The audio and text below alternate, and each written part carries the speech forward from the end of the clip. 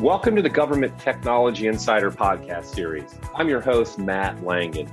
Zero Trust Architecture is a cybersecurity policy that assumes no implicit trust is granted to any users on the network. And zero trust must be intrinsic throughout the entire enterprise's IT environment. And a new development to the architecture is the multi-domain approach. This policy sets the standard for how users on the network should be handled by creating a single source of truth. This is where all the legacy and independent policy control points that were traditionally spread out through different environments are collated into a central pane of glass. And today we're speaking with Jeff Fawcett, who is a principal architect at CTG Federal, more about this topic. And Jeff, how you doing today? Hey, Matt, I'm great. How are you? All right, Jeff, well, let's kick it off. If you don't mind, can you share what key points our readers need to know about multi-domain approach to zero trust architecture? Sure, Matt. Well, thanks for the opportunity to explain. This topic's easy to complicate. It is complex, and sometimes it helps to look at the history. There's, a current new vigorous push towards rapidly modernizing federal IT environments and ultimately lays the groundwork for producing transformational federal memos, oversight like EO 14028, OMB Zero Trust Strategy, and, the overall mandates for rapid IT modernization. I guess the difference is this time it seems like the proof of performance schedules are a lot more rigorous.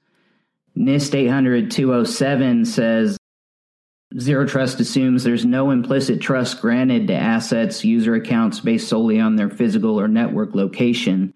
So, in summary, police everything, abstract from the underlying network infrastructure, institute a unified security posture to execute the policing. We all know this is a tectonic shift in the industry as a whole, but it's a much needed one. And I'd go so far as to say that it's absolutely critical to our national security. Zero Trust focuses really on implementing cohesive, intrinsic security postures throughout the whole of the enterprise, regardless of the domain. It could be data center, campus, OTICS, cloud, remote access.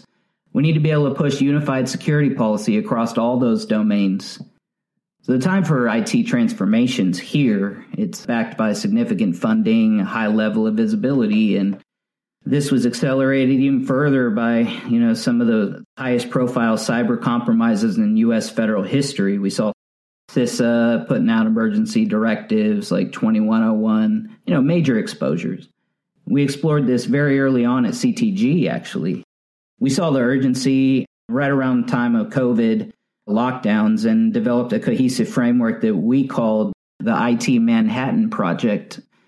And I developed the framework because it was clearer than ever that modernization and digital transformation strategies overall had to not only be planned, it's imperative that this transformation strategy be executed on quickly, efficiently.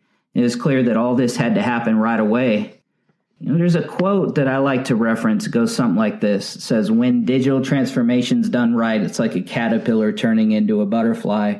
But when done wrong, all you really have is a fast caterpillar. And now, due to the way the budgets work throughout government, there's, of course, often a rush to procure or modernize infrastructure, hardware, while the funding's there. But unfortunately, planning out to modernize architectural approaches for this, it's often pushed down the road, to be figured out after the fact. The new gear starts to land on the docks. And, as we often see from this type of strategy, I guess the common response is, there's no time and not enough staffing, too great a complexity, to modernize. We'll do that later, but for now, let's just try to migrate over to, using our legacy code, configuration, homegrown integrations, and, probably a 20-year-old IT process fortifying it. So the biggest problem we commonly see has to do with the structure and administrative process. The teams that manage each of these environments tend to be really siloed, and there's a long history of politics between them. Often there's also a lack of real enterprise architecture that actually has teeth to it, and sometimes that urgency of implementing those executive orders and memos we talked about get bogged down in bureaucracy. So in dealing with these different domains, different teams that manage them, and different manufacturers, right, representing each domain, policy was normally developed and forced down into individual silos. In short, there wasn't cohesion, and so it was difficult not only to manage, but to manage policy and undergo audits and stuff like that. And even the thought of developing automation between those environments to justify and the unity between them, it triggered, let's just say it, panic, right? And that's what makes multi-domain different. Multi-domain's a robust strategy that stitches together these vastly unique technical domains by way of a unified policy. Those environments have controllers, orchestrators. They may have different manufacturers, but they each speak common integration language in order to communicate with our policy engines and ultimately execute the demands of those policies down into their respective domains. All right. Awesome. Well, great. Appreciate those insights. So let's talk about the benefits. If you don't mind, can you explain the benefits of creating what we're calling this central pane of glass for policies with this multi-domain approach? Sure. So kind of going back to the previous question, this is what makes multi-domain different. It's a robust strategy, right, to stitch together these vastly unique technical domains with that unified policy. But, along with this unified policy approach, the benefit to the agency is so powerful. Having a central place to manage and control allows for a drastic positive shift in IT ops as a whole.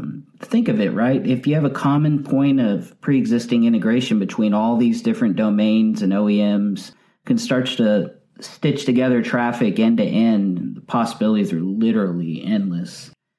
So we like to view it in our IT Manhattan projects, laser focus on deploying the correct modern architecture, but also deploying it rapidly and setting up standard templates for day zero and day in zero touch and RMAs.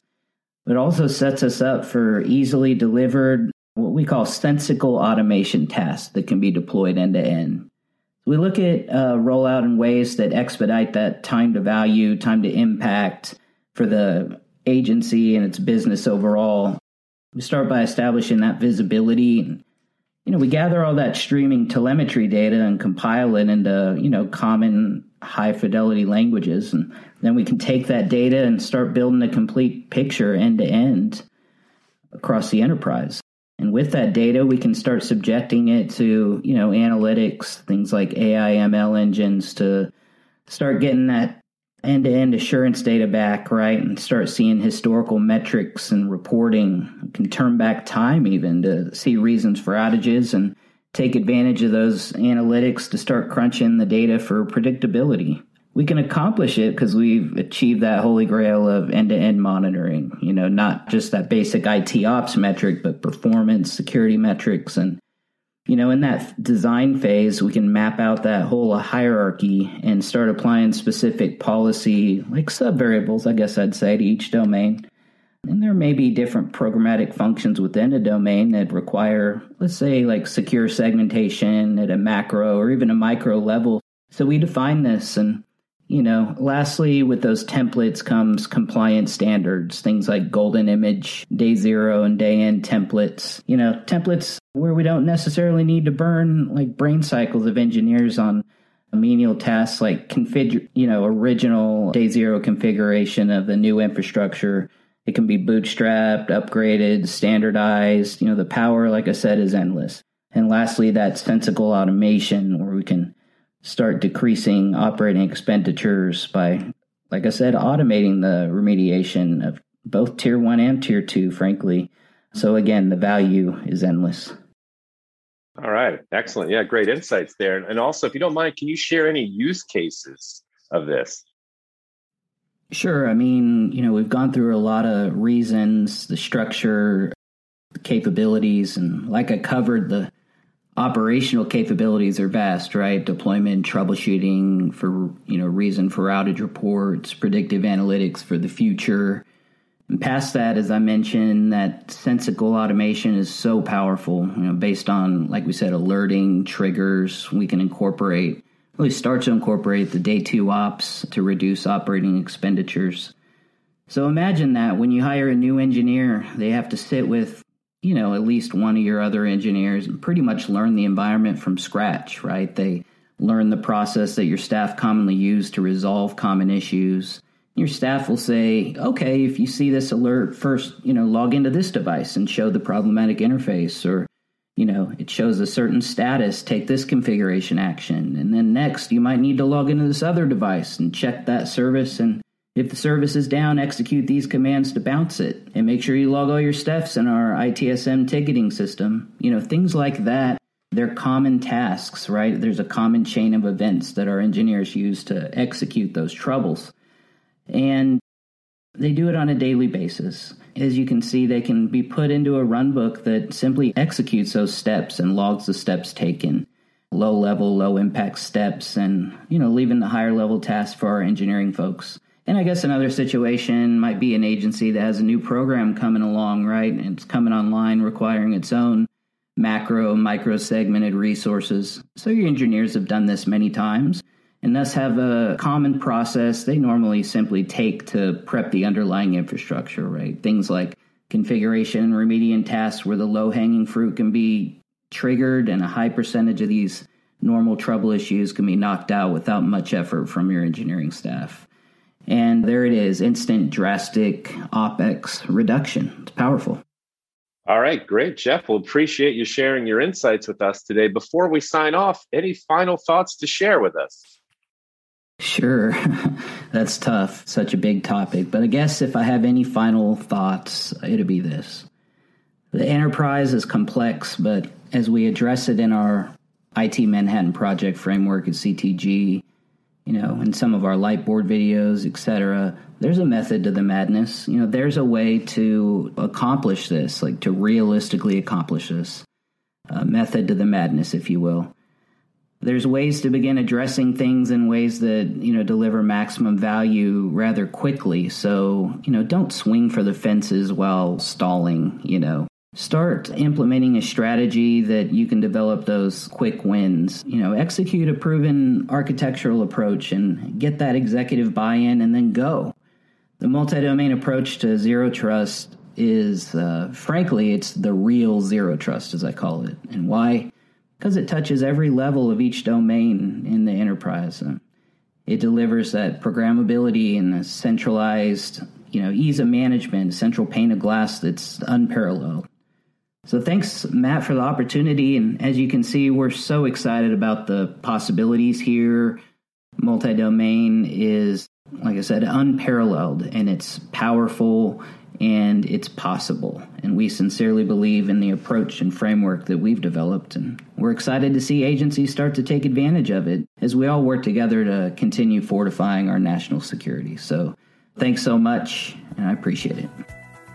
Awesome. And this concludes this Government Technology Insider podcast interview with Jeff Fawcett, who's a principal architect at CTG Federal, who, as you heard, was kind enough to share his insights around the multi-domain approach around zero trust architectures. And Jeff, thank you so much for your time today. Thank you. I appreciate it.